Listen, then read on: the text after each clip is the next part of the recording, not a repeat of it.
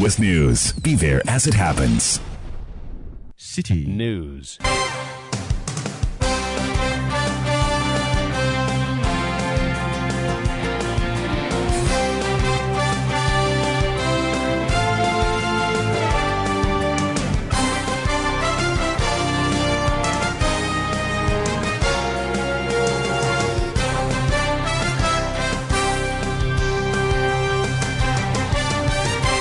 .3 City FM. This is Eyewitness News live from our studios at number 11, Dr. Martin Loop in Adabraka here in Accra with me, Larte. This evening, I'm here with Akusia Oche. In the next 60 minutes, James Jachikwesin's election as MP for Asin North, a resounding victory for the opposition NDC, but a wake-up call for the governing NPP. Tonight, we delve into the key lessons of the two parties after that crucial by-elections. Still on Eyewitness News, aggrieved customers of the defunct Gold Coast Fund Management Company intensify demands for probe into missing servers said to be in the custody of Iyoko. Also coming up, President Akufo-Addo pledges government commitment to making Ghana's ailing economy stronger, insisting that restoring the economy to full health remains a top priority of his administration. Stay with 97.3 City FM for more on these and other stories on Eyewitness News. And later in business, government admits potential negative impact of high interest rates on trade and industry amidst persistent inflationary pressures. That will be in the next 50 minutes with Akusia Oche for the top stories in the world of business. Eyewitness News is live not only in the national capital here in Accra, but across the country. We are live on a number of affiliates, including Premier 100.5 FM in Takoradi, Sky Power 93.5 FM in Takoradi, and Beach 105.5 FM also in Takoradi, all in the Western region. If you are listening to us in the Bono region, this is Greener 95.9 FM in Sunyani, Orange 107.9 FM in Kumasi in the Ashanti region. In the Eastern region, welcome to Right 90.1 FM in Somanya, Holy 98.5 FM in Naplao. In the Volta region, Dasuma 99.1 FM in Yendi in the Northern region, Word 88.3 FM in Zarungu in the Upper East region, and Bugli Radio 88.6 FM in Wa in the Upper West region.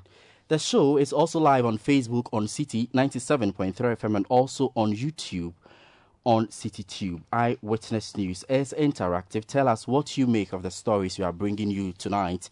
Share your views and thoughts via WhatsApp on 0549 986 996. 0549 986 996. This is Eyewitness News on 97.3 City FM. My name is Larte here tonight with Akusia Oche. Our first story this evening takes us to Asino, the fallout of that by-election. We saw the NDC's candidate James Jachikwesin emerging victorious in that by-election. Akusia. Supporters of the National Democratic Congress, NDC, earlier today took to the streets of Asin North to jubilate over yesterday's victory. James Jachikwesin of the NDC, after yesterday's final declaration by the Electoral Commission, polled 17,245 votes, representing 37.56%, whilst Charles Opoku of the New Patriotic Party obtained 12,630, representing 42.15%. Supporters of the National Democratic Congress expressed satisfaction with the results, saying James Jachikwesin will bring the much-needed development.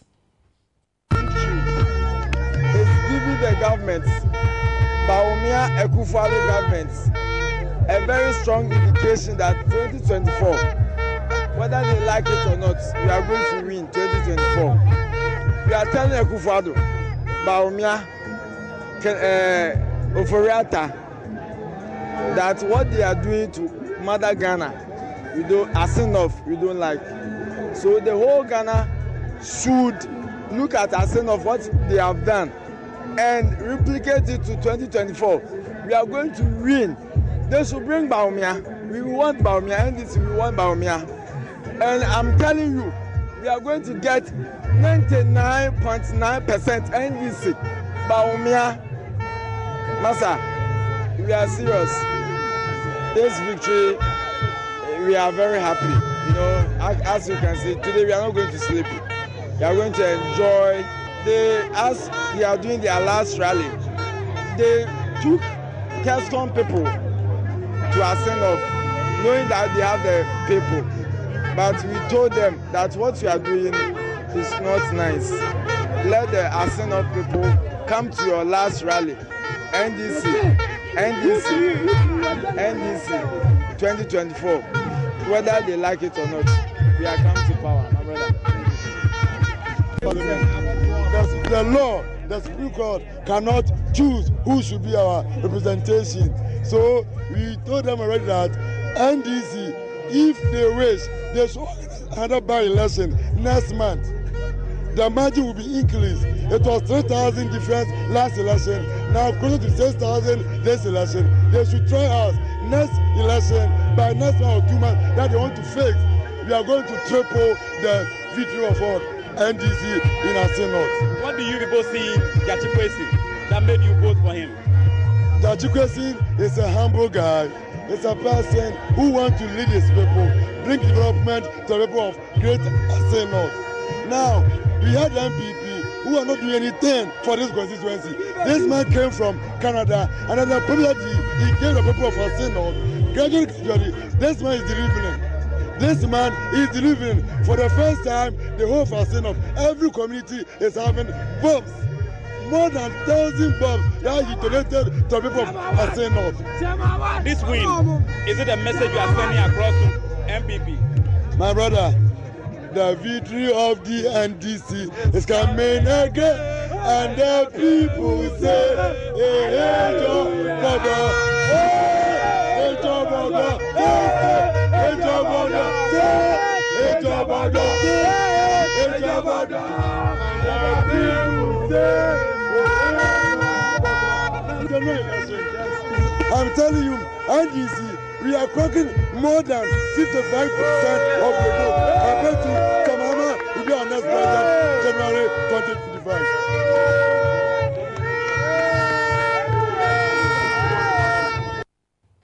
So those were sounds from Asin North, supporters of the National Democratic Congress speaking to City News. But meanwhile, supporters of the New Patriotic Party are optimistic that their defeated candidate, Charles Opoku, will come back strong in the 2024 elections.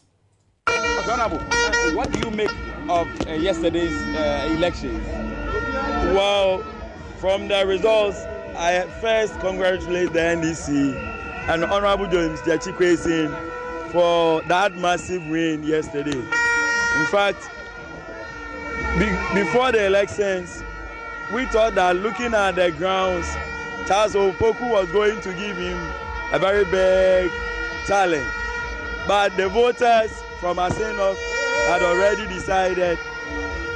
So, at the end of the coalition, when we heard that Honorable James Jachikwesi had won a lot of polling stations in Breku, then we saw that he had already won. So that was it. The delegates still believe that they need, though a little bit disappointed from the point of view of the MPP, but I believe that is what the people want. So we should allow them to jubilate since they did what the people need. Okay, do you believe with Charles Opoku there will be development in Aseno? Yes, from the point of view of Charles Opoku and the people who support him, this is a young man who has grown from here and has been able to make impact in the lives of people. The president and the MPP party supporting him would have been a very big boost for the constituency and for the people of Aseno. But since the majority of the people say they believe in Honorable James Jachikwesi, we have to wait and see what happens. Okay, and you think Jachikwesi can also bring a development? Well, we are looking at him, from that case that he is not part of the ruling government. But we have to wait and see. Yes, maybe he can lobby through other sources to get development. If you can see from our back, the road, that the gutters and the filling has been done. So we are waiting to see if he can lure some people to help us bring the quota on it there are other projects that are left. We are waiting to see if he can also go and lobby or use his own means to help develop Asin North and Asin Breku. Those were supporters of the New Patriotic Party in Asin North. Also, the Executive Director of the Africa Centre for Parliamentary Affairs, Dr. Rashid Rahman, says the circumstances surrounding James Jachikwesin's trial may have helped him with his victory. I think we saw the people standing very firmly with the honorable member. So for me, perhaps it sends a message to our legal authorities. I mean, I know we have to uphold the constitution. We have to uphold the law. But the lawyers will say sometimes in the application of the law, there is some element of common sense that is called jurisprudence. So I don't know whether the outcome is going to affect the legal processes, but the people have spoken, and I think that must not be discounted. Okay. And Doc, in your estimation? So that was Dr. Rashid Rahman, the Executive Director of the Africa Centre for Parliamentary Affairs, speaking to City News' Charles Ozukumi. Well, this is still Eyewitness News on 97.3 City FM. The big story, the aftermath of the by-election in Asin North. We've heard from NPP supporters and as well as the NDC supporters talking about their resounding victory, and also the Executive Director of the Africa Centre for Parliamentary Affairs. Let me now bring in a representative of the New Patriotic Party. We've been joined by the Director of Communications of the party, Richard Anyagba. Good evening to you, sir. Thank you for joining us on Eyewitness News. Thank you very much. Well, Mr. Anyagba, the NPP, ahead of this particular election, we were made to understand shared money. You also fixed roads among other projects that you undertook in the constituency. In fact, you took the whole government machinery, including the president himself, the vice president, among some top government officials. In fact, you also looked down on the NDC parliamentary candidate, yet you lost in that election. What happened? Thank you very much. I'm not sure if I heard the last part of your statement. We looked down on the NDC candidate. Yes, because you thought that your parliamentary candidate was peerless. Okay, so I don't follow that part of your question. But generally, the by-election, as you know, I think I want to thank you, CTFM. I think your people were on the grounds and all the media that was present, covering this and giving Ghana the opportunity to follow what was happening in Asin North. And I think I thank you much for that. The good people of Asin North, they've been very receptive. They supported us and we were with them for a long period of time before this by-election. So we thank them very much. And any other groups that came in there from our side or other stakeholders who came there. I think it was a good exercise. It was good for democracy. And in the end, I think that the victory of the NDC is largely a product of sympathy, not necessarily that the NDC is the hard choice of the people of Asin North. And I think at that point needs to be made. I see, but Mr. Anyagba, if you say that the victory of the NDC is actually as a result of sympathy voting, are you not also admitting that it could be as a result of the poor economic management brought on by your own government? Not exactly. So at the point, maybe you'll come to understand later. If I tell you the NDC's message in Asin North. The NDC came to Asin North with a simple message of one, seeking to advance or appeal to sympathy for their candidate. And the message is one, that the New Patriotic Party is persecuting James Jachikwesin and not the law that is dealing with him. So those are two different things. There's a false representation of the fact of the matter. And that false narrative created a situation where almost as if it incited the people against the party and the government to say that intentionally, somehow, Jachikwesin has not done anything wrong, and the government just out of its own desire, or the party out of its own desire, says that remove him. And that we know is false, but that false narrative worked for them. And I don't know the morality of it. We can have the conversation about that later on, because we know, and you know, that it is not true that a New Patriotic Party just set out to remove him from Parliament without cause. There is cause based on his own forced representation or declaration when he filed.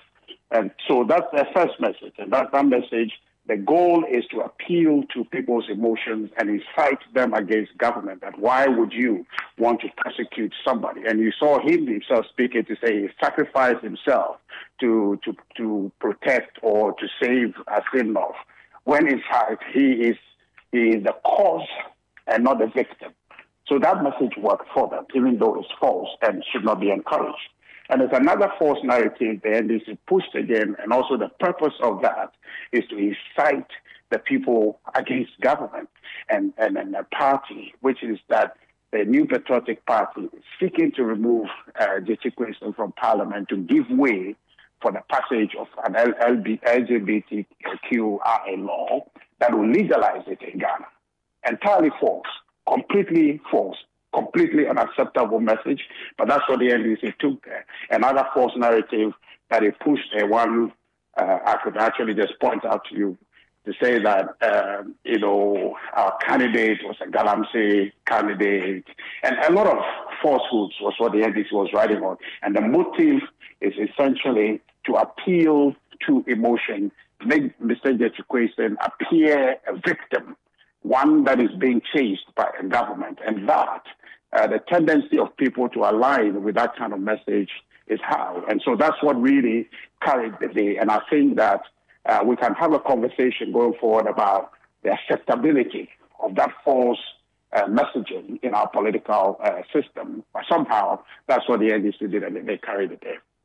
Interesting, but these reasons you assigned to your defeat, are they not far-fetched? Because in the lead up to the elections, you were also putting across messages that the NDC's parliamentary candidate should not be voted for because he's likely to end up in jail, which many have even said is prejudicial to the case in court, and also the kind of activities you undertook and even the allegations of inducements. Where do you find a middle ground? I think you are putting too many questions into one. And so, yes, what I've talked to you about is the NDC's messaging, and which messaging I just told you that we as a country, as a people, need to dissect the acceptability of such false communication for purposes of electoral power. That's one thing.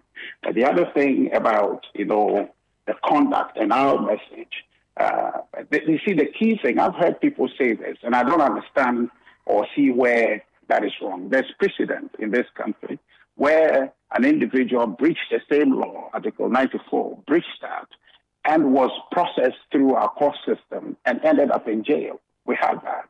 So if you have a precedent such as that, there's a probability, 50-50 probability for you to say that, okay, given this experience, the probability is that this man may also end up that way, because the commonality of the case is there for you to be able to make that educated guess on the basis of that. So that's really what that assertion is about. It is not to prejudice the case, which has not been heard, but you're looking at what is there, what has happened.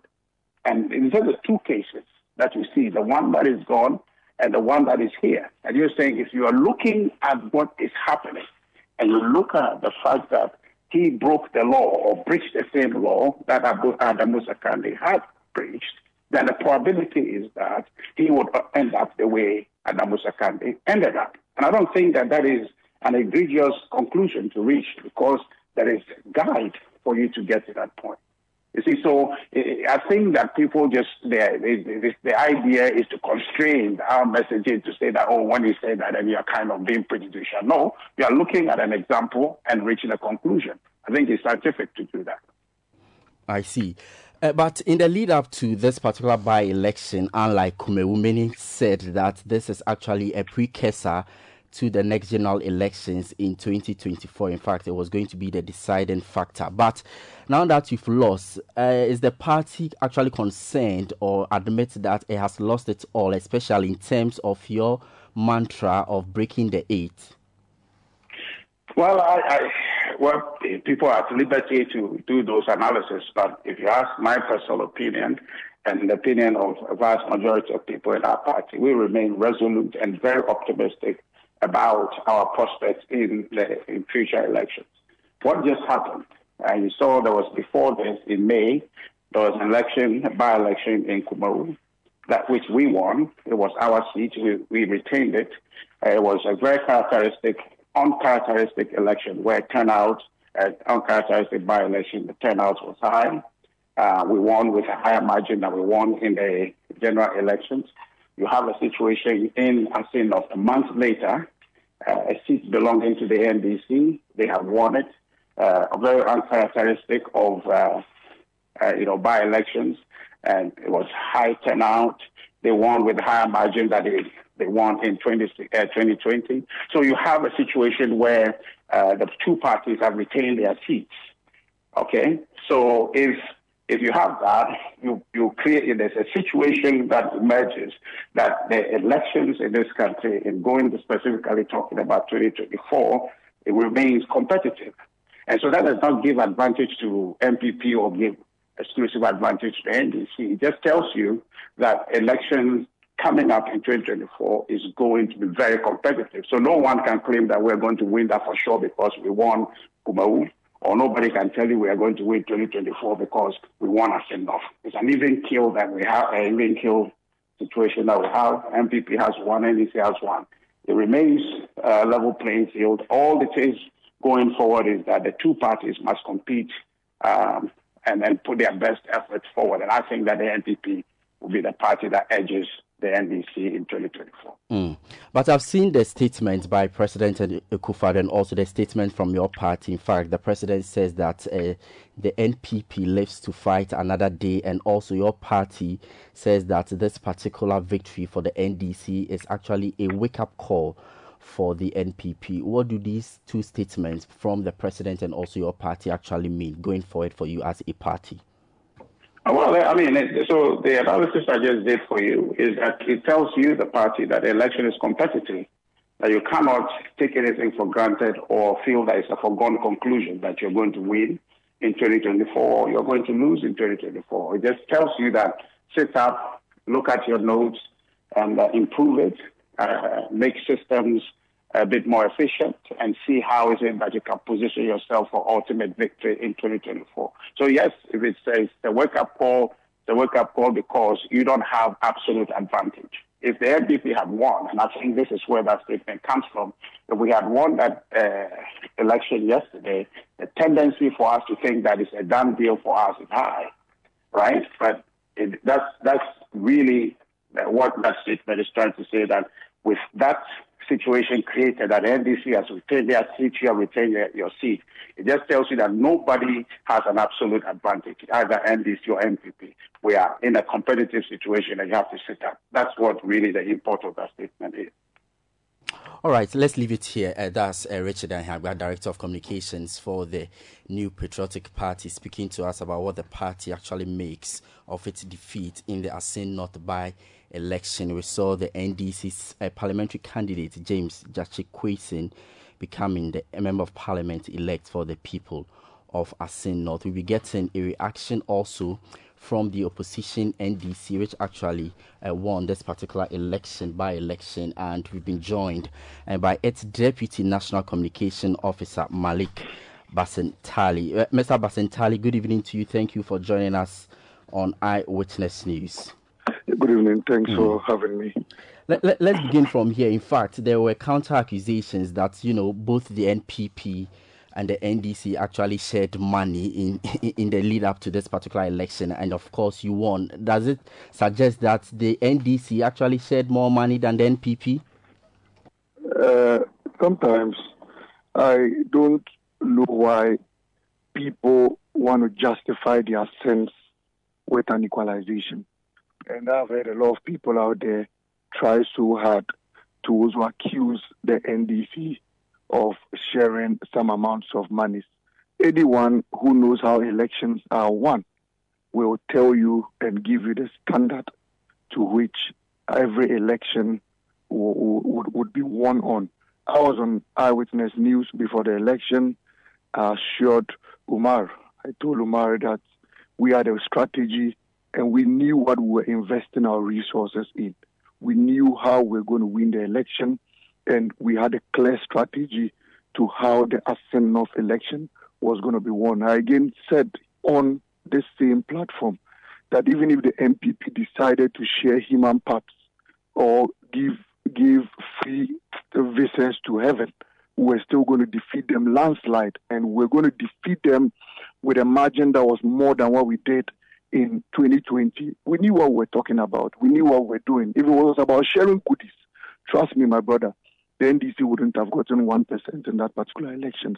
But because they do not understand electoral processes in this country, because they do not understand how elections are won in this country, because they do not understand how to genuinely go into an election, identify the location of the election, and determine what strategy to use in that particular jurisdiction. I knew they were on a wrong spear. I knew they had misfired. I knew they were going to lose woefully. I knew they were going to waste a lot of state resources. And at the end of the day, they were going to go back to their drawing boards, crying, accusing each other, and then blaming themselves for their own negligence and ignorance in electoral processes in this country. So I can confidently see that the NDC did not share money. The MPP shared a lot of money, not only money, so many other logistics, but we still turned out victorious because we knew how to win elections in the Assam North constituency. But this strategy you talk about not necessarily being, voter influence, will you see is the ability of the NDC to have a robust collation process this time around? I'm saying this because we know that the problem of the NDC in elections actually has been issues of, collating your own results. But yesterday it appeared you did a good job with that. Is it because it was a one-off by-election, or it's something that the party is actually planning going into the larger election in 2024, so that you do not come back and cry foul for, result issues? First of all, who diagnosed the NDC's problem to be a challenge of collating results? Who did that? Those analysis? Who diagnosed the NDC? Which report stated that the NDC's challenge has always been after the last election in 2024, your party, that's the NDC, actually raised issues with results. For which reason 2020? For which reason you even went to court to dispute the election result? So the fact that we raised issues with the EC's collation meant that we were doing our collation effectively. If we did not do our collation, how did we realize that the EC's collation was wrong? If you do not do your collation, how do you determine when the EC's collation is wrong?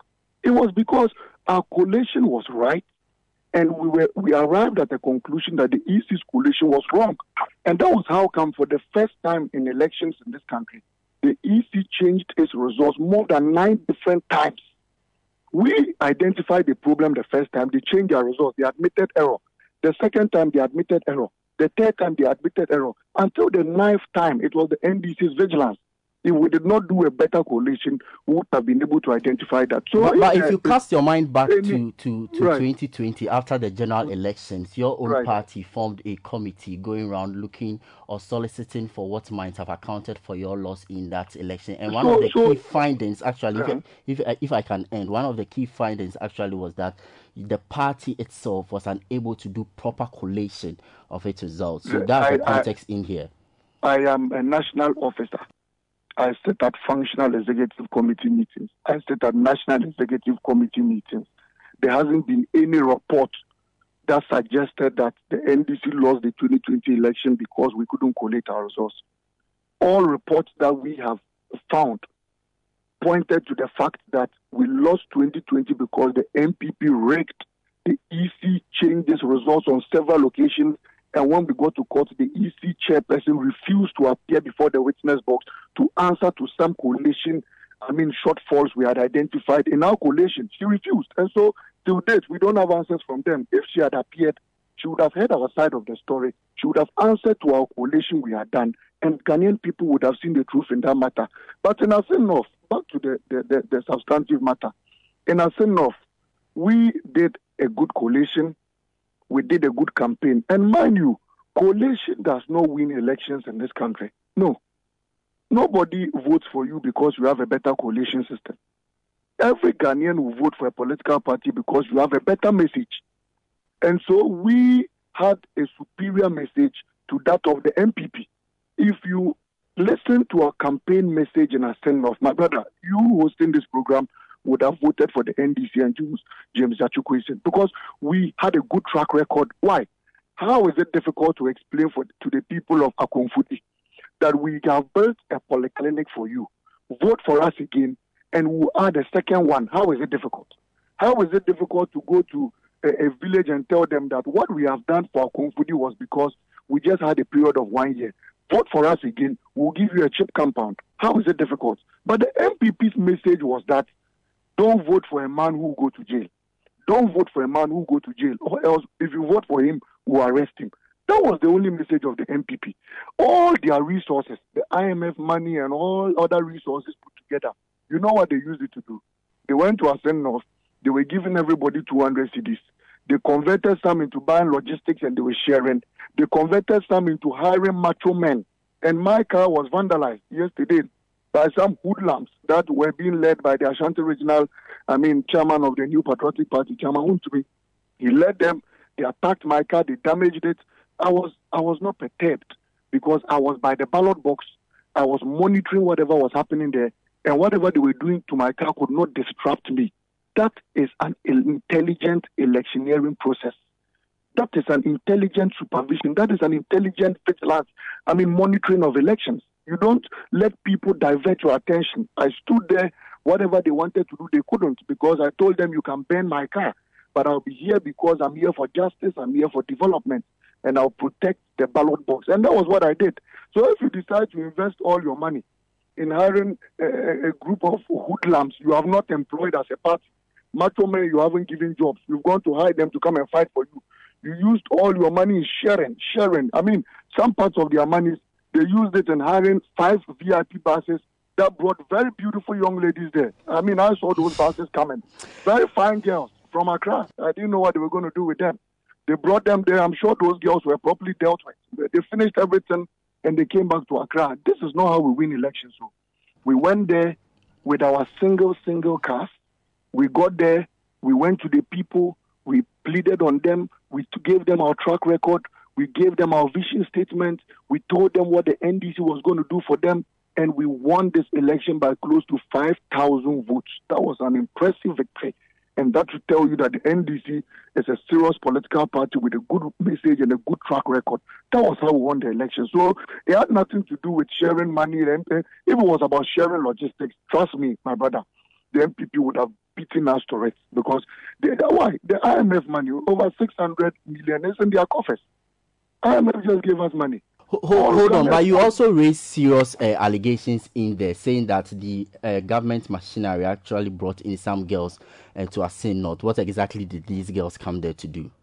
You can call Chairman maybe Nanabi and ask him. I saw them. You are making the allegations, so you have to because prove. I'm telling you that I saw 5 buses loaded with fine MPP girls. To do what exactly? To call them and ask them. I saw them there. I don't know what they used them for. They were lodging in various hotels. I don't know what they were using those girls for. Well, if you can't prove, then you can't make that allegation. Fast forward. Let's talk about the victory. I can't tell you what I saw again. What I saw? If you're able to explain further, I'll be grateful. Oh, so I should tell you what they did to them in those exactly because you are in the hotel room. Because I was in the hotel room. I wasn't there, but I'm telling you where the girls came from. What they were brought. Oh, their pictures are all over social media. Some of them have started deleting those pictures. They were dancing, shaking body there, and they thought that was how they were going to win the election. But we had a superior record, and we knew what we were about. I see. So what does this victory actually mean for the party going forward? It means a lot for this nation. At least what it tells us is that the injustice, oppressors rule in this country is only a temporal process. And in the long run, people would stand up to injustice and people will stand up to oppressors' rule. It also means a lot to this country because, politicians will begin to understand that you can't take the will of the people for granted. If people bestow power in you, it is incumbent on you to deliver. It is incumbent on you to do more for them. You cannot just hire graders and rush them into the constituency because of a by-election and think that these are headless chickens walking about and will just vote for you because they've seen a greater working. No. The people have given you another 4-year mandate. You've been in power for over 6 years. What have you done for them? What have you given them? Which part of the national cake had been allocated to them? And so we politicians must learn lessons from some of these things. And the bigger lesson will be in 2024. President Akufo-Addo and Dr. Bawumia must know that they are on their way out of power. Ghanaians have risen and will never settle again. Ghanaians would stand up to their rights. Nobody can sit anywhere and determine who should lead them in a particular constituency. They own the constituency. They are the leaders of the constituency. They will vote for whoever they want to lead them. And so I think that this should be a lesson for the entire country. This should be a lesson to politicians. This should be a lesson to everybody, even including the judiciary. Everybody must understand that once the people determine who they want to lead them, you cannot deprive them of that right. And one of the things the people of Ascent kept telling us as a party is that, look, NDC, we are voting for you because we know your track record. We are voting for you because we know what you have done for us before. We are voting for you because we know you are honest people, you are genuine people, you are hardworking people, you are diligent people who have demonstrated goodwill in during the era in which we voted for you. And that was from the period of 2008 to 2016. And for the 4-year mandate President Mahama was president, we saw what you did for us. And so we will vote for you because of this credibility. Please, when you assume office, do not disappoint us. And I'm certain, and we have told them that you should know that we will never disappoint the people of this country. As for this group of nepotistic, corrupt, visionless, government that do not even understand where they are taking us to as a nation, I'm sure this should be a lesson to them. They should understand that the people I see, but briefly, is the party actually mindful of the criminal proceedings to be faced by your parliamentary candidate? Oh, we have started attending court proceedings. The demonstration of yesterday's election, I'm sure, should send a signal to whoever is sitting on this part. We have also explained that James Jachikwesin's case is entirely different from Abu Sakandi's matter. Okay, this is a man who demonstrated a good intent of renunciation, and his renunciation certificate was given to him even before the elections. We are confident that even with all the judgments that have been passed, because the President of the Republic himself, who is a lawyer and we think should know better, has passed judgment on this man. He stood on a campaign platform. I don't want to use very harsh words, but I think that moving forward, there are things we shouldn't encourage. We as a new generation coming up should not tread on that path. You don't stand on a platform and pass judgment on a man who the Constitution has proven innocent, who the Constitution states that is innocent until proven guilty. All right, Malik, let's leave it here. We think that, this case is dead on arrival, and we look forward to whatever is going to happen. On the side, we thank everybody. We thank the rank and file of the party. We thank the very good people of Ascent for reposing this confidence in us. We can assure them that we will never deceive them. We would never let them regret this decision and this honor they've bestowed upon us. To the NPP, maybe they can think of where to invest their money next time and not investing it in macho men and some fine girls and bosses to Ascent. Okay, very well. But I just want to bring to your attention an interview your General Secretary actually granted to us here on CTV. And then I want to read a excerpt to you. In the last few elections, that did not go too well. Our main problem was that we simply failed to collate our own results. In 2020, that was a massive issue.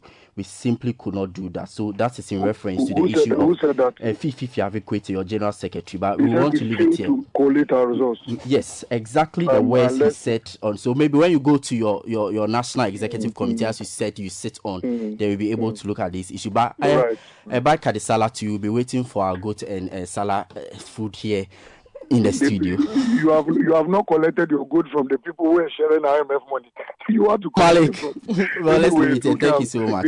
Grateful, bro. That's Deputy National Communications Officer of the National Democratic Congress, Malik Basintali, speaking to us then. Let me now bring in Musa Dankwa, Executive Director of Global Info Analytics. You are aware of the polls his outfit actually released in the lead up to this particular election. Mr. Dankwa, good evening to you, and thank you for joining us on Eyewitness News. What exactly accounted for the 57% victory for James Jachikwisin? I'm asking because of the marginal victory prediction you gave the NPP in the lead up to this particular elections. First, thank you very much for this opportunity. We just reported that he was leading. We didn't predict to win. If you go to our report, we said he was leading by the end of the poll by 1.1%. But at the end of the day, we said that in our conclusion that we expect him to win the race. But why did the poll turn out the way it did?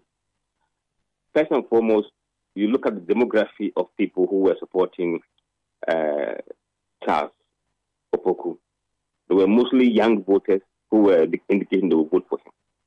And I'm told on the day, young voters were not in the queue. The queue were made of people who are probably 25, 30, and 50 and above. So if you go into an election where your supporters said they will vote for you and they don't show up, you will lose. That's the first point. Now, the second point was that there were a chunk of people who were undecided, 6.9%, who ordinarily came from Charles when he was leading 57 to 38% in the first poll that we did. Once voters desert you and move into the column of undecided voters, they are highly unlikely to come back to you. So what we believe happened was that those voters ended up voting for Charles, and that significantly impacted on the numbers that he had. So you could say that the equation won the people who were undecided, most of them, and then Charles lost ground to the equation on the basis that his demography didn't come out to vote. And so the point in simple terms would be that the 6% undecided people actually turn things around for James Jachikwisin. Is that the point? In a big way, yes. And in terms of James losing ground, that was manifested even in the MPP stronghold of Kushia and even Brinku, where they were hoping to win and they didn't win in Kushia. So those were the reasons why James outperformed the poll numbers quite spectacularly. But in your earlier analysis, you also said that the poll showed that a majority of the NDC voters were actually going to vote for James Jachikwisin because of the court cases actually facing. So is the point also to just suggest that? No, what we said was that we didn't say majority of the NDC were going to vote for Charles. We said that 57% of our voters in the constituency were planning, they said they intend to vote for Charles. And then the rest were voting for James.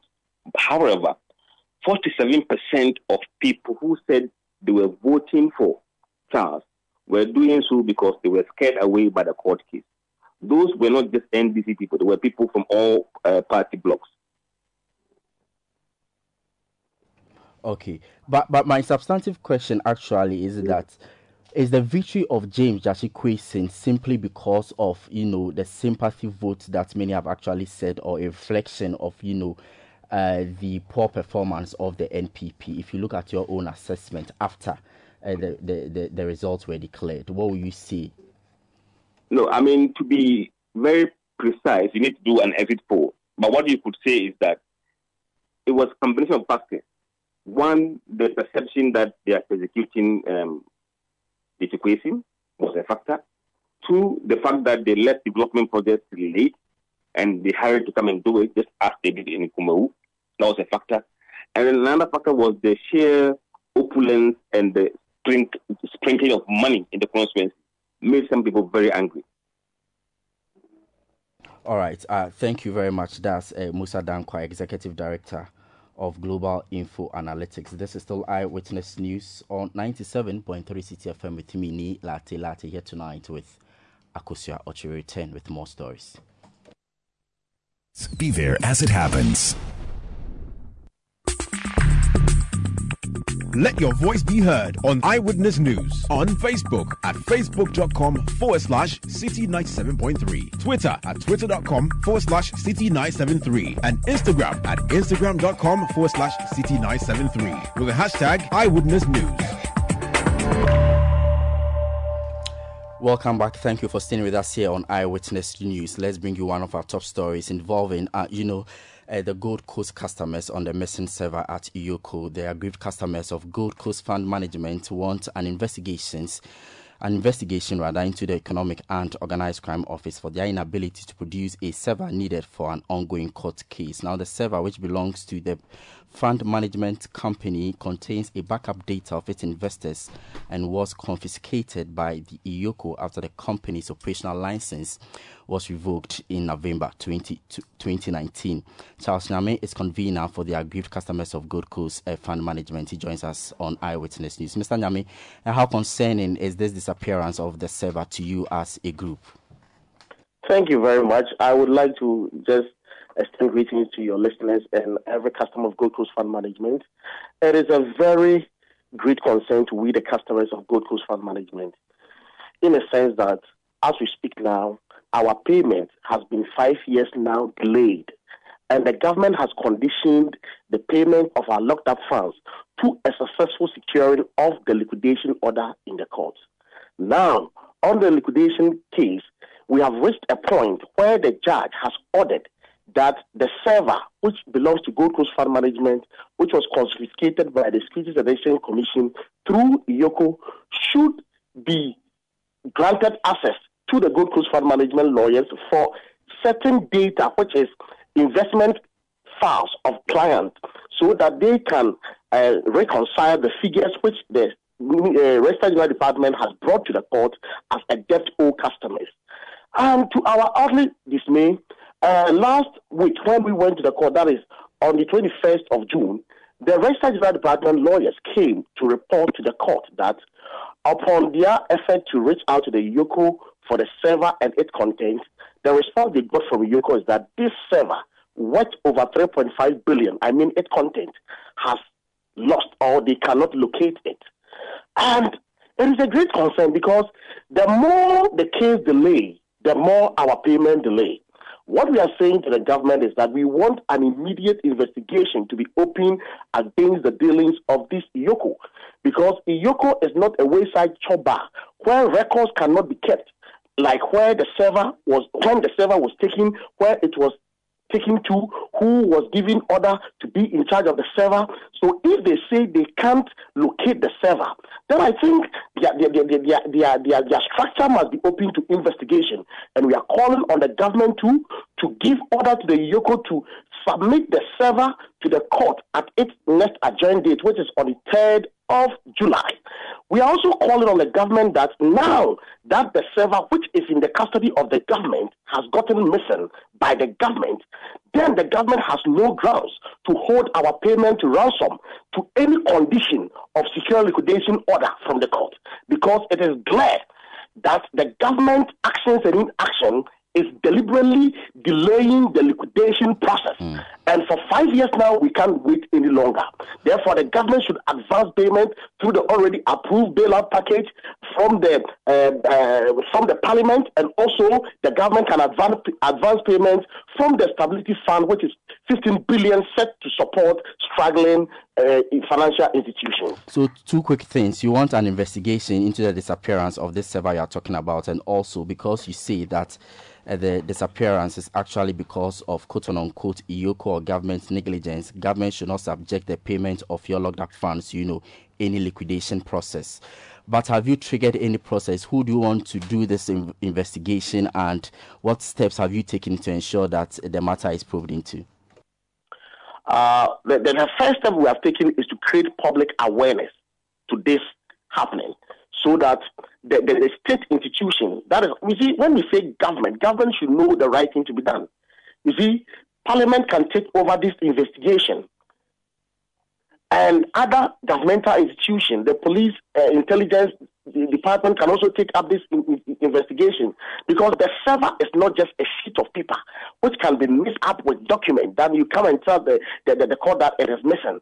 So we want the government to open the whole structure of Iyoko to investigation, because we are seeing this as a deliberate ploy of the government, because this server has not missing.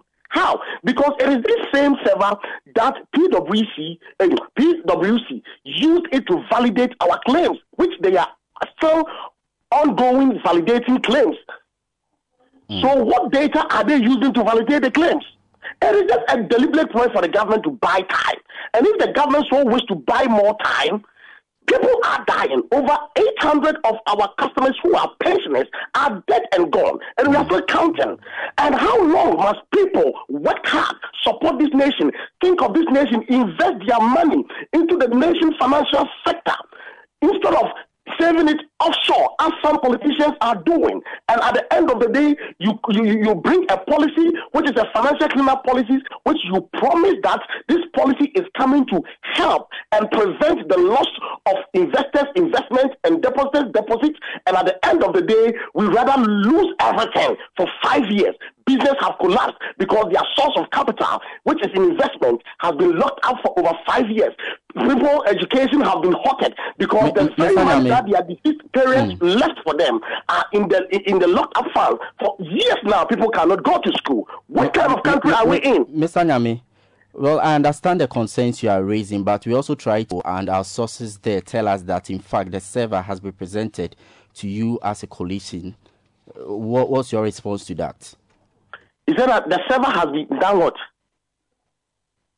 No, the server has actually been given to Gold Coast. Yes, and that you, the members of the coalition, are not in the known. For which reason you are raising these concerns? Have you tried to seek answers to, authorities of the defunct company?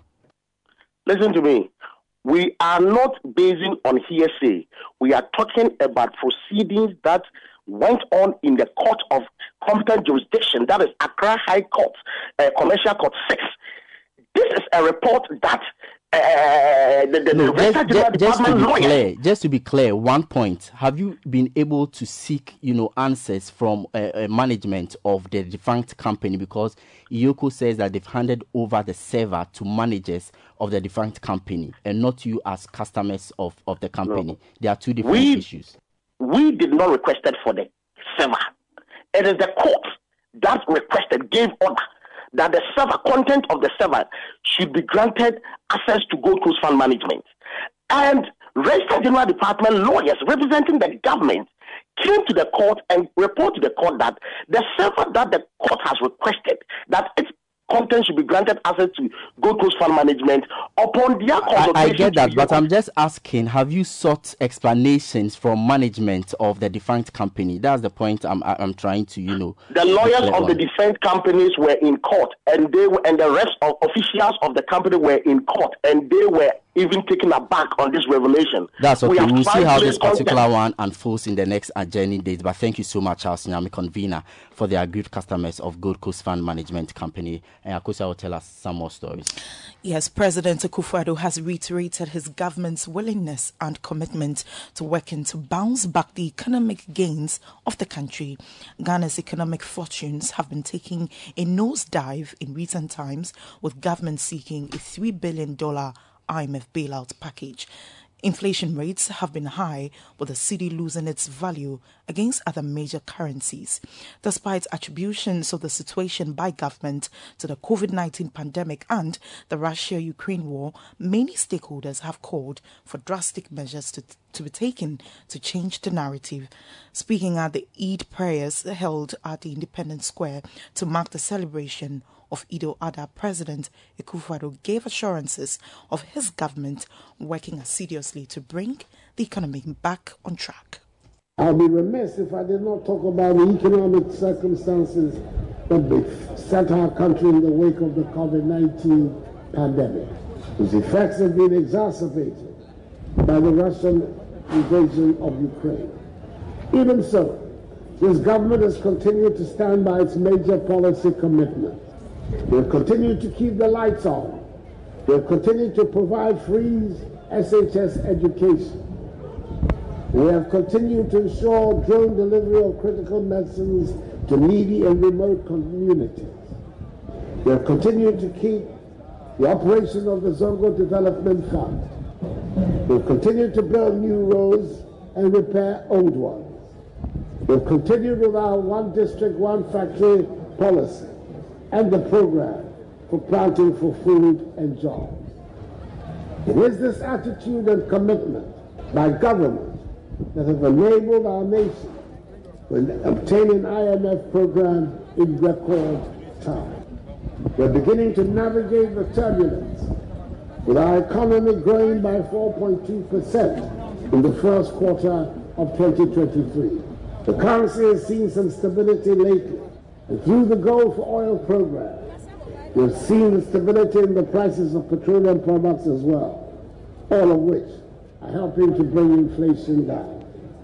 Things are getting better, and will get better, I can assure you.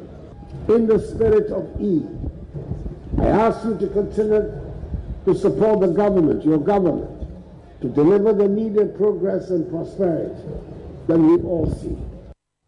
You heard that President Akufo-Addo. There's still Eyewitness News on 97.3 City FM. My name is Larte here tonight with Akosua Ocho. Next is business, after which we'll bring you a repeat of today's on-air series of the City Business Festival with William Neti, head of agribusiness, speaking to us on financing opportunities for agribusiness. Do stay tuned in. Eyewitness News. Be there as it happens. Get the details. Every significant financial transaction, every market movement, and all the policies that affect your business. City Business News. Be informed. Hello and welcome to City Business News and Eyewitness News, brought to you by your most comprehensive business news website, citybusinessnews.com. I am Akosua Ocho. Let's settle for the details. The government has raised concerns about the potential negative impact of excessive interest rate hikes on trade and industry, particularly in light of the persistent inflationary pressures experienced in the country. To correct this, it is urging policymakers to exercise caution when adjusting interest rates, as their strategy may inadvertently worsen the goal of reducing inflation. Speaking at the Financial and Economic Seminar 2023, Deputy Minister for Trade and Industry, Dr. Stephen Amoah, highlighted the need for a nuanced approach to monetary policy considering the underlying causes of inflation. We keep on increasing policy rate, or for that matter, interest rate, with the aim of reducing inflation. It's been happening in Ghana for a long time. And I have this one argument, that it's sometimes unduly affecting trade and industry. Why?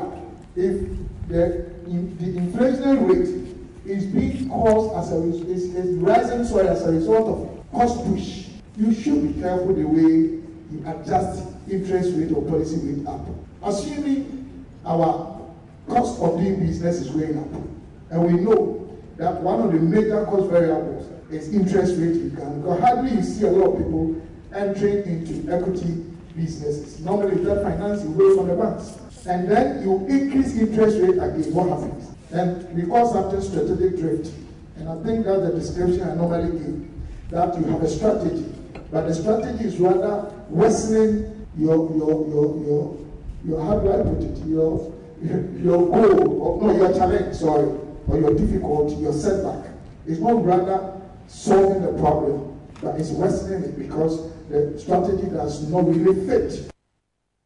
That was Deputy Minister for Trade and Industry, Dr. Stephen Amoah. Now, economist and financial lecturer at the University of Ghana Business School, Professor Godfred Bokwing, has reiterated calls for government to consider innovative tax policies to address concerns raised by the business communities. This comes on the back of the justification by the International Monetary Fund, IMF, for the adoption of 3 mobilization measures, as well as the increase in utility costs as Ghana attempts to fix its balance of payment problems. But according to the lecturer, government could adopt a more strategic approach in order not to overburden businesses. Here's Professor Godfred Bokwin speaking on the issue. You can even look at tax from 2 perspectives. Tax as an investment. So there are countries that lower their taxes as a way of promoting what? Businesses. So that when businesses grow, look, assuming we had if you go and check top 20 businesses in Africa, top 50 businesses in Africa, you will not find Ghana in there. Well, the point that I'm making is that the method we have chosen to restore debt sustainability is going to impose unnecessary hardship, and we can avoid that. It is not the case that Ghana hasn't developed because we have not collected enough tax revenue. We know that our tax to GDP ratio is very low. But if you do the modeling, you will see that with our level of tax to GDP, this is not where Ghana should be. In fact, if you compare Ghana's case to Malaysia, okay, at independence, our GDP per capita, in fact, we were far better off living in Ghana during independence in the early 60s, actually, than being in Malaysia or actually than being in Singapore. Sure. Ghana's GDP per capita in 1961-62 was actually higher than South Korea. If you look at the graph today, you see where Malaysia is, where Singapore is, and where Ghana is. The gap seems almost impossible to close. That was economist Professor Godfred Bokbing. And that's it for this evening's edition of City Business News on Eyewitness News. It was brought to you by a most comprehensive business news website, citybusinessnews.com. I'm Akusia Ochre. City News. We speak first. Reach our hotline on 0302 224959 and get interactive on Facebook, City 97.3 FM, and on Twitter at City 973.